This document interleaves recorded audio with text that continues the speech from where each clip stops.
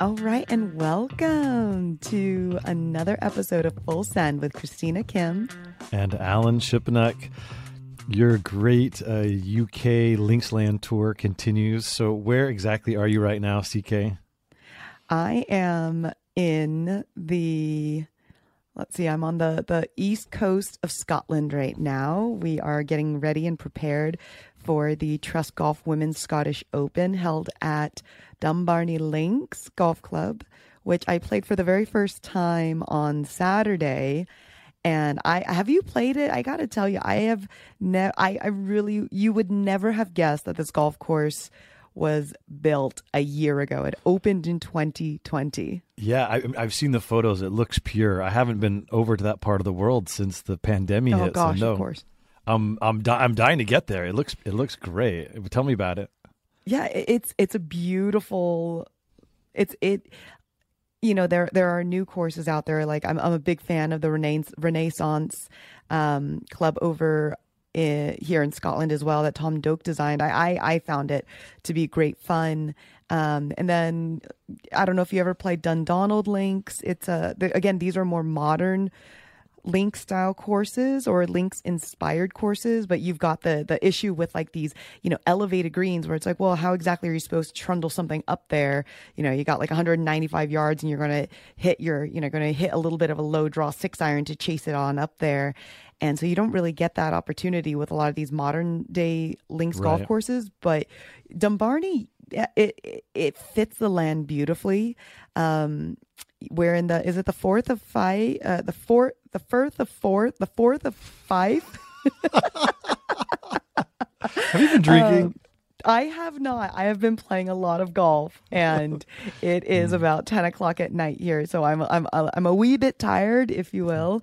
But the trip over, it's nice because, let's see, going from the U.S. to France for the Evian, there was a series of delays with the travel because anytime you're flying from the East Coast to Europe, you're going to be flying in a red eye, and at the time of day that you're tending to fly, you're going to encounter a lot of thunderstorms over in the Northeast. And so I dealt with some shit there, got in about 8 hours late. And then the simple little hop, skip, and jump from Geneva to Belfast was it was a shit show. And so the flight that I took from Belfast City to Edinburgh was the easiest flight ever. It was like 30 minutes of total airtime from takeoff to landing. You deserve that. I'm happy for you. It was nice. It was nice. But it's been great. And Sunday was Todd's birthday. He turned 19 and for his birthday, because this was his first time to Scotland, I took him over to St Andrews where I brought him over to the old course, and he did not believe that they were going to have no golf on the old course on a Sunday. Like, it's just something that, it just doesn't make sense. Like, well, Sunday is like the weekend of it. Surely people are going to be playing golf. And it's like, no, there's no golf. You're just going to sit there. You're going to see so many dogs. And we drove around. We went to the St Andrews Castle and the cathedral, which is currently closed. So like I was like a dog trying to hop onto the table to try and get that one piece of toast that's like near the edge of the table, just trying to get a peek into the cemetery. And so we were not able to visit Tom Morris's grave, young or old. I mean, I would say that's more of a suggestion than a rule. I think you should have just hopped the fence. You're outdoors. Come on. The people are dead already. How offended are they going to be? Like, I hold a lot of traditions and I hold a lot of reverence out of respect for those people that are the ones that are inhabiting that land by way of their bones and everything. They're not going to mind if you jump a fence to pay your respects. I mean, I don't know. I have to say I'm kind of disappointed, Christina. It was in the middle of the day, so if we were out late at night, who knows? We might have hopped the fence. We might have gone over, crossed the Swilcan Bridge with a couple clubs in our hands, and played into Death Valley in the middle of the night, and maybe had people watching us. But That's where you and I differ, Alan. Call back. All right, fair enough. Yeah, it is. It's incredible that the old course is just a public park on Sundays, but that's all it is, and it's perfect. That double fairway, 1 and 18. I mean, I've seen people playing frisbee. There's picnickers, like you said. There's lots of pooches. It really, to me, distills how golf's place in Scottish life. That a lot of these great courses go right to the middle of town. Like I think about Cruden Bay. You're playing through the neighborhoods, those first few holes, and so many others. And it's a central part of life. And at the same time, they don't take themselves too seriously. I mean, it's not the be all end all. Like, yeah, we'll close on Sundays so people can have picnics. Sure, this is like the most famous course in the world, maybe the best, most iconic, and the fact that they shut it down so folks can just kind of hang out and have fun. Like, I mean, I absolutely love everything about that. And so anyway, it's neat that Todd got to see it in that regard. Did you guys walk out a little further so we could see some of the holes? We did not, because we also had a tea time at Panmure that I should have done a bit more research on in looking at, and that's the thing, like anytime I remember whenever, like when we played Carnoustie years ago for the Women's Open for the first time, like, people are like, oh yeah, just stay in St. Andrews. Like, it's not a big deal. You can rent an Airbnb there and you'll be able to be in St. Andrews, this, that. And I'm like, yeah, it says it's 9 miles, but you have to cross the Tay Bridge. You have to drive 10 miles east or 10 miles west, cross a bridge, and drive 10 miles back east. So yeah, as the crow flies, it's 9 miles. It's an hour. Yeah. I mean, so I've made that mistake a few times too. Those roads are something else. I mean, they're barely wide enough for 1.5 vehicles, and and it's 60 miles an hour. Yeah, that's another thing that's just obscene, where you sit there and it's just like, and whether you're going uphill or downhill, like there are just enough of these little little dips and little hills that you're just like, yeah, I don't even feel comfortable going 60 kilometers an hour, let alone 60 miles. And there are just people that are like zipping by you, passing you over on the right side, and you're just like, you're welcome to just go. One thing I do enjoy about driving over there is because I'm sort of ambidextrous. Like when I was in elementary school, I would write with both hands, and I'd get to I'd start, on the left side, and I'd get to basically the middle of my body, and I'd switch to my right hand. And I did that for a while. And finally my teacher were like, your handwriting sucks. You have to pick a hand. And just to be a contrarian, I went as a lefty, but like I throw a ball right-handed, but I kick better with my left foot. I shoot a basketball right-handed, but I actually like dribbling to my left. So my whole body's confused. But I love driving the stick shift and changing the stick shift with my left hand. It's totally comfortable, whereas most righties, like that's really hard to do. So it's kind of one of the pleasures. I don't even drive stick at home anymore. So when you get over there and you're in your Vauxhall or whatever, and you're shifting in with your left hand, like it's just all part of the fun and zaniness, I guess. For sure. And that's part of I look upon the entirety of the season. And obviously this year we were not fortunate enough to be able to play in Australia because waving vaguely into the ether. And so usually whenever I come to play in Australia, I book a car so that I can do the left side drive.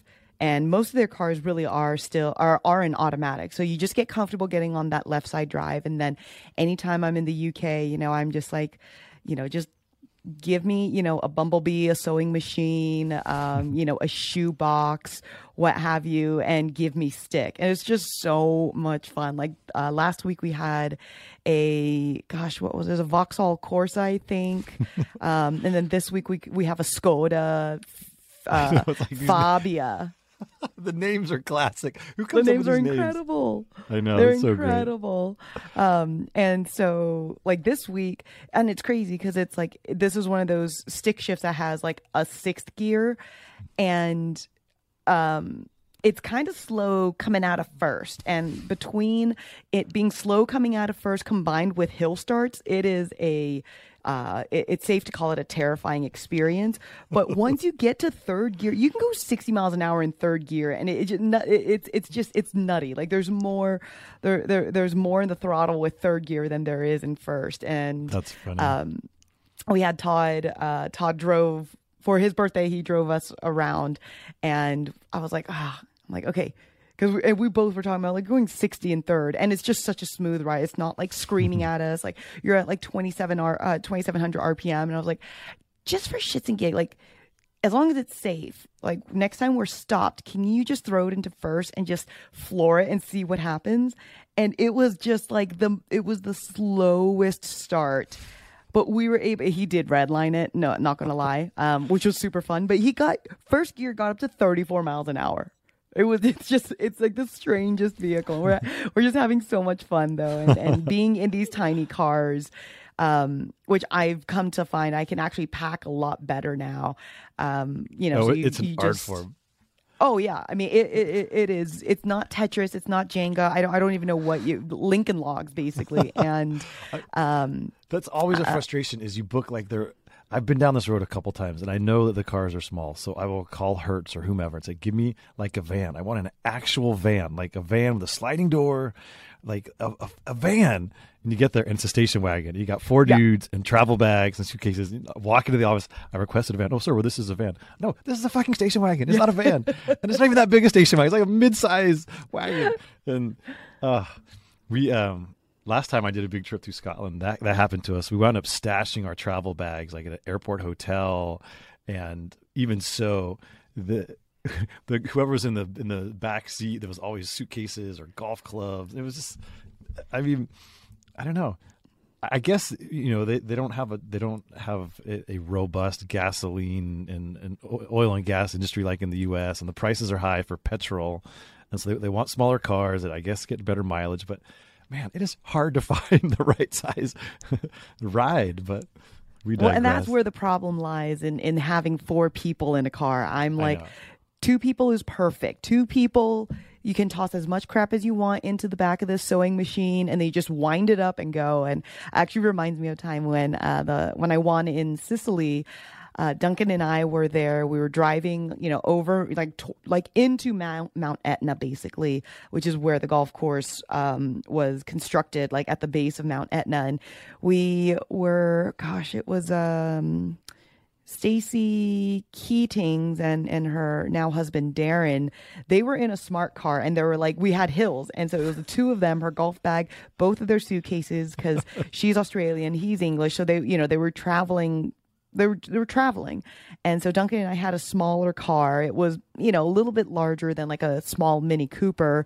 And we had a decent engine though. So we're like going up these hills, and we drive by them because they're in a literal smart car. And the thing is like struggling to go up the hill. And we're going like, say 75, 80 kilometers an hour up these hill. And then we crest, and then you have to go back down this hill. And, as we're coming down towards, just past the midway point of this hill, you see Stacy and Darren's car just screaming. It's like someone threw a marble down a mountain. It's just it was terrifying to watch. And Darren had his legs wrapped around the golf bag, and I was like, I should have asked if I could take some of your stuff, because this is just obscene. That's funny. So this is an interesting thing for folks who haven't been lucky enough to travel over there. How would you describe the difference between Scotland and Ireland? Not only the golf courses, but culturally and all that. I have my own thoughts. I want to hear yours first. Well, when we landed here in Edinburgh, Todd actually asked me the same thing. So I would say, and it's not in a bad way or anything like that. Like the Scottish are just, I feel like they're a harder people, or maybe a heartier people, hardier people. And they obviously, rightfully so, are a very proud people because they invented golf. And I don't know, it's hard to say. I feel like Ireland, from the parts that I've been, Ireland and Northern Ireland, the landscape is a bit more dramatic by way of, say, Game of Thronesy. You've got these really tall cliffs, with the cold sea just kind of coming in at you. And I feel like in Scotland, you get more beaches. I feel like the land is less dramatic. I feel like you get more foothills as opposed to like mountaintops and cliffs that fall down several hundred feet and things like that. I again, it's not a dig. I just feel like for me, and I feel like this is terrible of me to say, and hopefully no one comes after me because I still absolutely love Scottish food. I feel like there's a bit more flavor in Irish food than there is in Scottish Yeah. food. I feel like they use salt a bit more or they season it at different times. I prefer an Ulster fry over a full Scottish breakfast. There's not much of a difference, but it could also just be from where I, was consuming said food. Maybe next episode I'll be like, dude, I was so wrong. I must have gone to just, the one place I know that, you've been there a lot. You've taken a been bunch there, of trips, yeah. so this is a pretty large Yeah. sample size. Let's be honest. Yeah. Here. I prefer Irish sausages, the link sausage in Ireland over Scotland. Scotland, I do prefer their square sausage. Hold on. Can we talk about the bacon over there? Like, it's basically a piece of ham. Like, it's how can they get away with even calling it bacon? There's nothing crispy about it. You can't hold it in your fingers. It flops around. Like that is among the most offensive things. Is their version of bacon. Alan, I think your American is showing because I run into this problem a lot where, if I'm with say Americans and we're in England and someone's like, oh my God, can't people just speak English? And I'm like, we're the ones with the accent, as it turns out. I'm pretty sure that the UK came up with bacon before we did in America. I'm Okay, gonna have sure, to but double we check the perfected history it. behind it. Yeah, okay, they may have been doing it longer, but we do it better. We do it differently. We use different cuts. We know. use different cuts. Exactly. Like theirs is, I think ours is back bacon and theirs is Yeah, shoulder bacon or something like that. I don't know. There's a slice of Belly, ham. something. It's a slice of ham flops around on your plate. But yeah, I agree with everything you said for the most part. It's interesting because a lot of the Irish links courses tend to be on really dramatic terrain. Like if you think about obviously Ballybunion, I mean Lahinch is got some great stuff going on. Don't say Lahinch. I'm still so mad I haven't been there. Okay, well Lahinch is incredible. It's probably my favorite I course there, know. but don't worry about it. The towering dunes at Royal Portrush. Obviously, we're talking about the Irish island, including Northern Ireland. But if you think about like the old course, that great Sam Snead quote when the first time he showed up there, he's like, "Oh, it looks like there's an old golf course that used to be here." He's like, "No, Mr. Snead, that's the old course." It's like this lunar landscape. It's very flat, and as you get closer to the green, it gets increasingly interesting. But it's a lot of the Scottish courses. I think about like Royal Troon, Western Gales. You go on down the list. I mean, they're on pretty flat pieces of earth. The interest is architectural and the turf and everything else, but I feel like the movement of the land on the Irish courses is more dramatic. So Agreed entirely, which Yeah. I find funny because I find that the Irish people that I've encountered insofar, their courses are more dramatic. As people, they're more subtle, and it's the other way around in Scotland. Which, but trust me, like it's hard to pick which you prefer. I love them both, and one of the things I love about Scottish links is the fact that there's so much subtlety, and everything is so understated. And it's like sometimes you have to step back and, you experience it a lot, especially if you're using a pole cart or, they call it a trolley here in the British Isles. Duncan always calls it, "Oh, you got your you got Mr. Rowley with you?" And I'm like, "Mr. Rowley?" He's like, "Yeah, Thomas Rowley, T. Rowley." And when you're pulling along that little trolley, you really get a sense of like the moguls and the fairways and things like that. And it's, it's just, I think it's just beautifully understated. And you have to really have your eyes and your mind open to truly create these shots. You're not forced into anything. You just have to be able to sort of expand your vision and almost look upon Scottish links as a magic eye book where you have to actually, it's there. It's just not, glaring in your face. There's a bunker surrounded by rough because we're in America, and the only way to make a course tougher is either make it longer or make the fairways narrower, which is I don't just yeah. And it's just I love the subtlety of it. But the Scottish people they're upfront. They're beautiful. They're kind. But they're a Scots, harder people. they're ball busters for sure. I mean, Yes. the Irish, it's more with a wink, but the Scots love to get in your business. And I mean, of course I love that because I dish it out too. But I remember my first trip to Scotland. I can't remember if I've told this story on this podcast at this point, but it never fails to make me laugh. With a bunch of American dudes, and one of them walks into the clubhouse and he's wearing his hat. And the bartender, like, very sternly says, "Sir, over here we remove our hats in the clubhouse." So sheepishly, the guy takes off, and he's totally bald. And the guy's like, "Never mind, put it back on." It was so great. It just like knifed him twice. Oh, that's brilliant. I know, it's so funny. But that is anyway, brilliant. it's yeah, as you say. I mean, all this said, I mean, I could play golf in Scotland the rest of my life quite happily, so it's all good. And Ireland, and Ireland too. I'm either way. It's like it's a win-win. But so let's talk about the women's Olympic competition, which just ended basically last night. And by now everyone knows that Nelly Korda has continued her golden play, and of course there was a great race for the silver and the bronze, and some couple of people who didn't make it onto the podium were still put a little charge into the whole thing. So, I mean, we got to start with Nelly because world number one, wins her first major, wins a gold medal, is clearly now the dominant player in the sport, and someone that, you know, famous family, the most graceful, naturally beautiful golf swing you could ever conjure. She's obviously telegenic, like just a perfect ambassador for women's golf. Even though it's funny because I don't think she's the most charismatic personality. She's so low key, and that's part of her charm too. Is she's like doesn't seem too affected by any of this. But you know, like where Jessica, her sister, is obviously an extrovert and I think quite hilarious. You know, Nelly, she's more inward. But anyway, we're happy to have her. I think she's gonna have a great run at the top, and the gold medal is a huge part of that. So, tell me about your thoughts on how it all played out.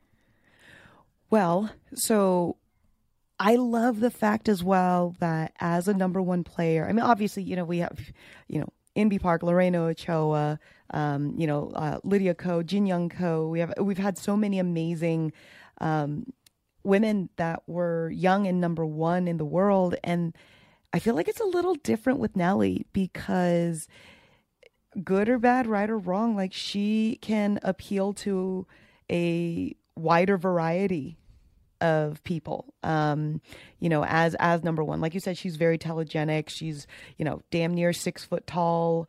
You know, and like you said, she is very introspective and yet still shares. You know, she is it's her golf swing is very similar to how I view her in that she's filled with grace. She is gentle yet strong. So I think it's amazing. I'm not going to lie. I'm going to have you commentate for me because how in the hell, what happened in the playoff? Because yeah, I was traveling and I was on social media trying to figure out what in the hell happened. All I knew was that Iname birdied 17, bogeyed 18. I don't even know how she bogeyed 18. And then they said there was going into a playoff. And then it was like, congratulations to Lydia Ko winning bronze. I'm like, okay, but I mean, yeah. Did she lose with a birdie? What happened? Lydia made bogey. And it was kind of not a great end. It was a super thrilling day. But yeah, last thing about Nelly is, you know, I played with her this year at the Kia Classic Pro-Am and for 9 holes, and that was super fun. And she's a great little trash talker, you know, which I think comes from being in a family of athletes and hyper competitive and having the sister that she does. And she was, you know, as you know, Pro-Ams can be slow. So we had a few backups on the tee, and she's having fun on social media, and she's playing hip hop, and she's just basically like a normal, you know, whatever, 23-year-old kid, with obviously a tremendous gift. And so I think she's really equipped for a long run at the top. I mean, she's sort of been bred for this in some ways, right? And she has this incredible support group. And some of the other players you mentioned, like, you know, Lorena always was sort of uneasy in the spotlight. She was such a sweet, down to earth, kind of simple, traditional, you know, daughter of Mexico. And I remember following her at a tournament in Mexico City, and she walked the first tee holding hands with her dad, and he did like the little sign of the cross on her forehead before she teed off. I mean, it was incredibly sweet. But you know, she didn't really care about the fame and the celebrity. In fact, I think she didn't want any of it. And unfortunately, if you're going to be number one in the world, that's part of the deal. And you know, Yanni's saying, like, you can go down the list, like and it's not just on the women's side. I mean, if you look at, you know, Fred Couples was the same way. He got to number one. He hated it, and he kind of retracted. It's a huge spotlight, and it's a big burden, and not every player can deal with it. But I think Nelly can, and I think she's going to keep going in her sort of unaffected way. And I like what you said. Their golf swing is a metaphor. Like, for a lot of people, the way they swing the club tells you a lot about them. And you just watching her swing, it gives me like this relaxed, pleasant feeling. I think that's kind of her vibe. But yeah, I mean, it was obviously you'd rather win a gold or a silver, but for Lydia to get her second medal, and this has kind of been a comeback year for her, and she was quite emotional, dedicating the bronze to her mom and all of that. It was pretty sweet, and for a Japanese player to get on the podium as well as the host country, I mean, it was probably the best case scenario for the sport. And then Aditi, the young Indian golfer who put on a putting exhibition, like clinic.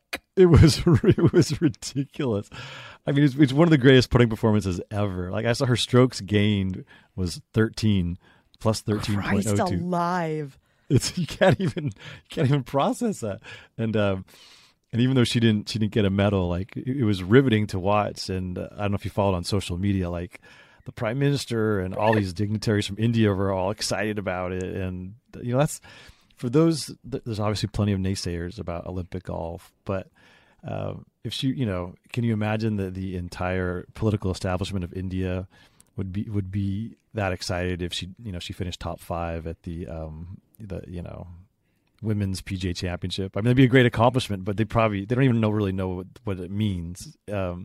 But to almost win a medal, everyone knows what that means. It's just a cultural universal, and so that energy around the whole thing was great. And you know, I mean, the big difference between the men's and the women's embrace of the Olympics is that the world number one showed up for the women and got it done. And that was awesome. And it just continues my admiration for the way that all the female golfers of the world have embraced the Olympics and recognized the magnitude of the opportunity. And so, yeah, it was great stuff. And I was put a whole exclamation point on what's been an awesome summer for women's golf, really.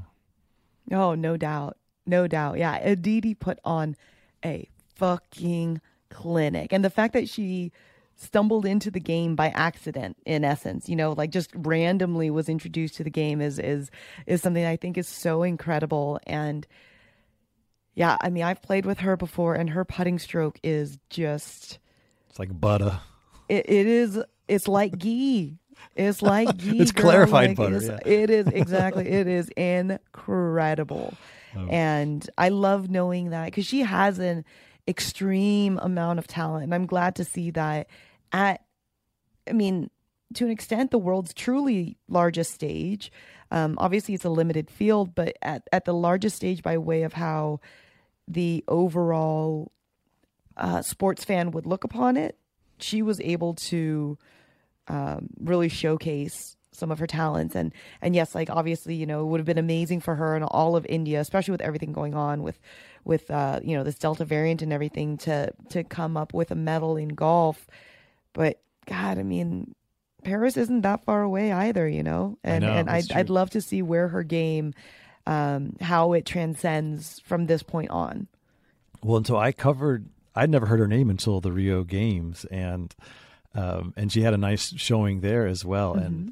And got to chit chat with her a little bit. Totally delightful personality. And it was interesting to see, you know, she was just in awe of everything and everyone at that point, but you could tell there was a different confidence and sense of belonging. And, you know, I never asked for autographs. That was like so tacky. I never asked players for anything, because I don't want to cross that line, even for people charity things, I get hit up all the time. I'm not a fan. I don't want to act like a fan. I'm not going to ask anyone for anything. I never have.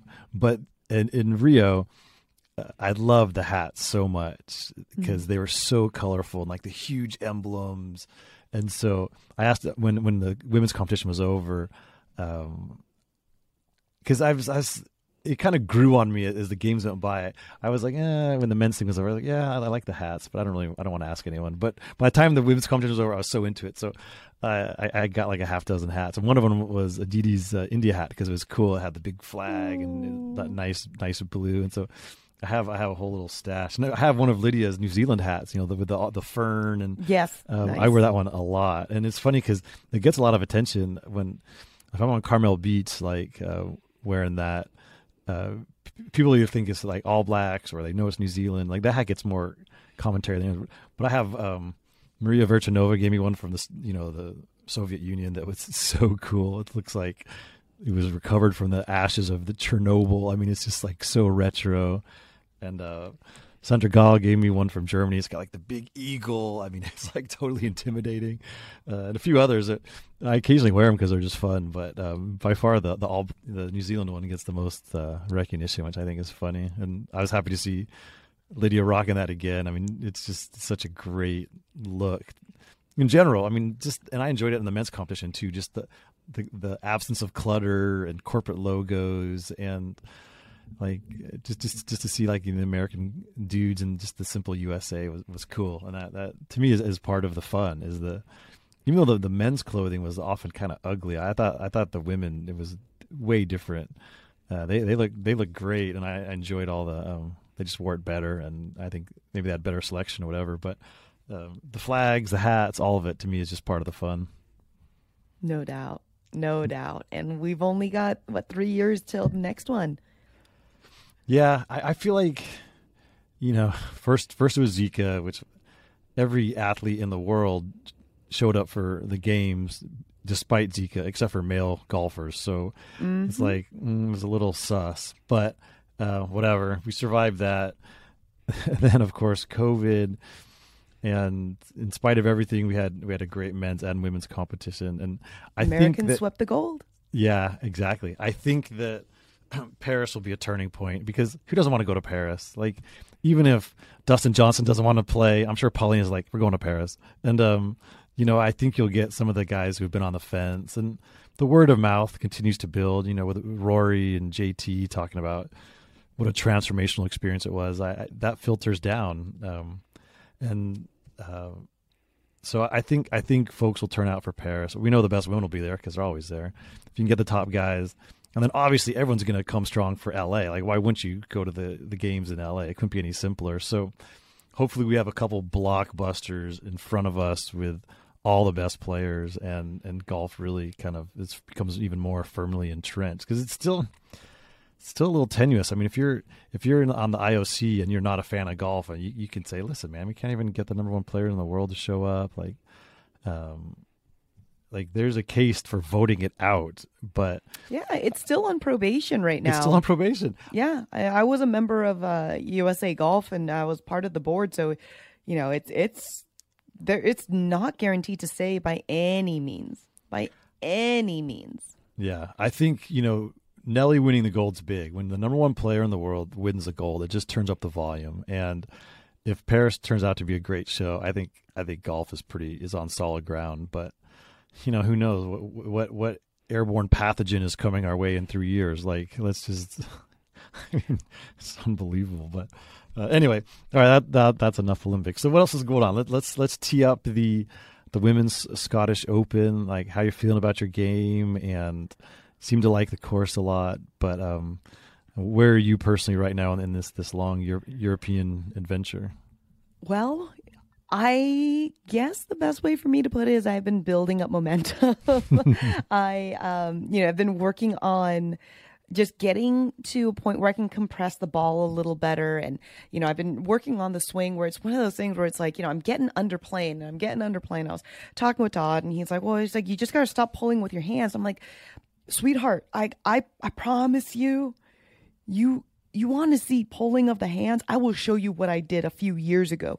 My hands are so passive right now. And that's what I feel like is kind of, you know, pulling me away from where I want to be in terms of being on plane and this and that. And it was just like one of these things where it was like on the driving range, a couple of, when we were in Northern Ireland, like it was one of those things where it's like, it's not that I was pulling with my hands, I was dropping my trail shoulder on the start of the downswing as opposed to getting it high in the backswing and then basically turning and rotating it in the downswing. It was like it was going up and then it was coming down, and it was kind of crunching on like the back of like say my QL on the right hand side. And when you're doing that, you know, you're reducing the amount of space you're getting, you know, like not ideal spinal flexion and rotation, and you all of a sudden, yeah, your hands get, well, no, it's not painful. The only thing that hurts is what the ball ends up doing, and your ego suffers a blow. But physically, it's not a big deal. But then that's where I was getting under plane. It was one of those things where it's just like, okay, we got to figure out what the cause is. We know what the effect is, but we need to know where the true original cause is.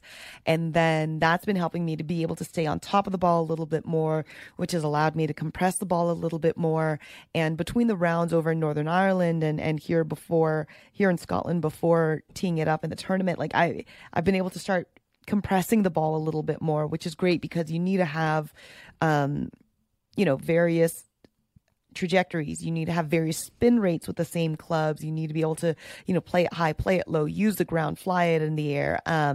So I actually feel like I'm in a better place now. I say this all the time, but it, you know, like Todd and I, we always talk about, you know, all these little videos we watch on YouTube of, you know, like old Tiger when he was still working with Butch and talking about how, you know, the number one player in the world, he was the best ball striker in the world, felt like it took him 6 months for a certain move to come into form and this and that. And, you know, how Tiger would always talk about trusting the process. And so this is one of those things where it's like, okay, we're just building up to when we're going to have a late season run. And there's no reason why the late season run can't start in August. And yes, I'm still working with my arm lock putter, with my wrist lock grip.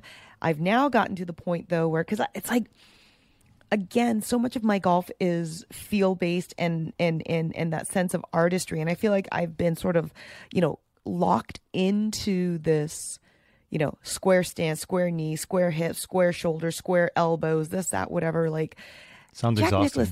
Jack Nicklaus never did shit like that. Arnold Palmer didn't do shit like that. Like, I always putted well when I was a little bit open, not a little bit, I was open with my feet and my shoulders, and then I would basically push the putter down the line. And I started doing that just because of the way that, you know, I'm left eye dominant, the way that my eyes sit. You know, it's I've been working with Dr. Ryan Caserta on you know, our fixation duration, and it's about getting that quiet eye, quiet mind and everything. And it's just like when I see straight, it looks like I'm aiming left. So I just sort of open everything up again, and it just sort of just opens stuff up. And I've been like actually truly hitting the lines I want to be hitting my putts on. And it's one of those things where it's again feeling more artistic as opposed to like, meat more, I'm a robot, and so everything has to be square. And I'm like, I'm pretty sure my left titty is bigger than my right titty anyway, so that's going to mess with all kinds of shit as it is. So it's one of those, because it's like I look down and I'm like, well, a lot of things are square, but is my rib cage weird? And I'm like, I'm pretty sure it's one of my titties is bigger. I did not see that coming, but I mean, it's an issue. I mean, if you can find a way to speak to women about things like this without sounding like Andrew Cuomo, you will be able to find out that you're not going to have a lot of symmetry. If you spend time truly looking at someone's face, there's a reason why models have so much symmetry, is because that's why they're models, rare. Is because, it is rare.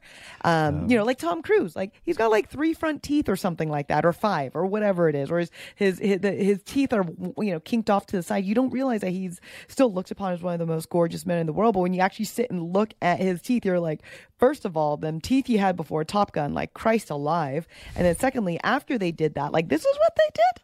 Like, symmetry is there's a time and a place for it in a lot of ways, but my golden ratio is very different. And now I feel like I can stop swinging and I can fucking play which is so exciting. Well, that's huge. That's all you want. And you said something a minute ago that is like so key is when you compress a ball and you have a solid strike, the wind doesn't touch the ball. Like it'll just tear through the wind. And when the strike is just not quite as good, that's when your ball gets tossed all around. And well, that's when it looks like the lawnmower came by and ate it up before you took a swipe at it. Yeah, I mean, it's so different. Like I've learned this playing in band a lot. Like you don't have to overthink the wind. You just have to hit it flush, and then your ball's going to go more or less where you want it to. But, absolutely.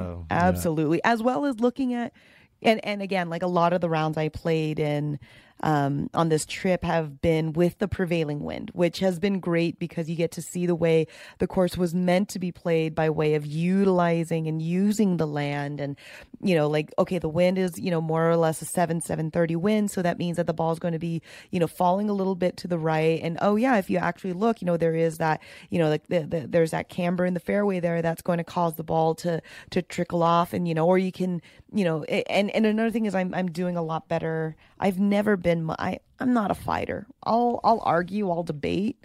I'm not a fighter though. And I don't like holding things up against the wind. Like I like using the land. I like using the wind and being non-resistant and just being like, you can still snuggle it up close if you know where to land it and how to play it. And just being back on fescue grass. I mean, there's nothing. Fescue is my favorite strain of grass. It's the best. It's tough though if you have a wind coming hard out of the right, and you play a draw and you ride the wind, that your ball comes in so hot. I mean, if you can cut it up into the wind, that's better club up by like 2 clubs then. Shit. No, I know. That's always one I struggle with. You just got to land it on the front and let it run. But it is so fun when you pull it off. Well, I'm excited that you're excited. I mean, that's big. I can't wait to watch this tournament. I'm keenly interested in Dumbarton. Like it is spectacular. It's just so cool. So pretty. There's new links courses being built. Like, you know, you thought of Kingsbarns and Castle Stewart. I mean, those are A++ courses, and you know they're 10 years ago. But now you have Dumbarton, you have St. Patrick's Links that Doak just built up in northwestern Ireland, and Hogshead's not really links, but it looks like a pretty cool spot. I mean, you kind of, it's like the New York skyline. You feel like every building's already been built, and every time I go there's a new skyscraper, and we're kind of like that with links courses. Like, wow. Like they're still coming online. How cool is that? And it's all the more reason to get over there and just play some golf. So absolutely. Anyway, well, I can't wait to watch. And as always, I'll be pulling hard for you, CK. So why don't you get some sleep and you can release our listeners? I would love that. I will. I gotta pull another full send segment for this episode. And yes, I am gonna harp on Bryson again, and I do feel bad, but I mean, honey, you gotta start yelling 4. And you gotta get to a point where you stop being so defensive. Like you can't sit there and say that you do when there's footage of you not, or that's when the most pathological thing. I say very faintly bark 4 right when it is less than a second away from hitting the ground. Like, well, I know. No. And he's like, oh, well, my ball goes so far, they won't hear me. Well, what happens is you got big lungs. That's right. But also, when you yell 4, then other people will yell it on the tee box and the marshal and whatever. And so and down the fairway as well. Yeah. You hear it. You hear it when people yell 4. It travels. It travels. I mean, it's sort of a viral thing to use another Bryson issue. Like when you yell 4, other people yell 4, and it gets spread from person to person, much like the coronavirus. And that's a whole other kettle of fish with Bryson. Which yeah, he's not yelling 4 because he wants to leave that for people that actually fucking need it. Like it's just so. It's right. Just mic drop. That's it. Don't say anything else. No, you're done. That's it. That was a perfect ender. Well, thank you for listening. Make sure that you're subscribed to this podcast. Tell all your friends. Give us a rating. Any thoughts and opinions you may have, please share with us on social media. I am at the Christina Kim on all social media platforms. Alan is at Alan Shipnuck on Twitter and on Instagram. And so I just want to say thank you guys for listening. I'm sorry if this episode was maybe a little bit more chilled out. It's 11:15 here in the evening, which again, Alan, thank you. And I'm sorry because my brain was so not worky work that I told him, let's film at 4:30 your time. And by your time, I meant my normal time, which is the East Coast of the U.S. So we're actually filming, it's about 2:45 where Alan is right now. So thank you. I'm sorry that Monty had to go on a shorter walk, but on behalf of everyone at the Fire Pit Collective, I just want to say thank you for listening to another episode of Full Send with Christina Kim and Alan Shipnuck. That's a wrap. Bye.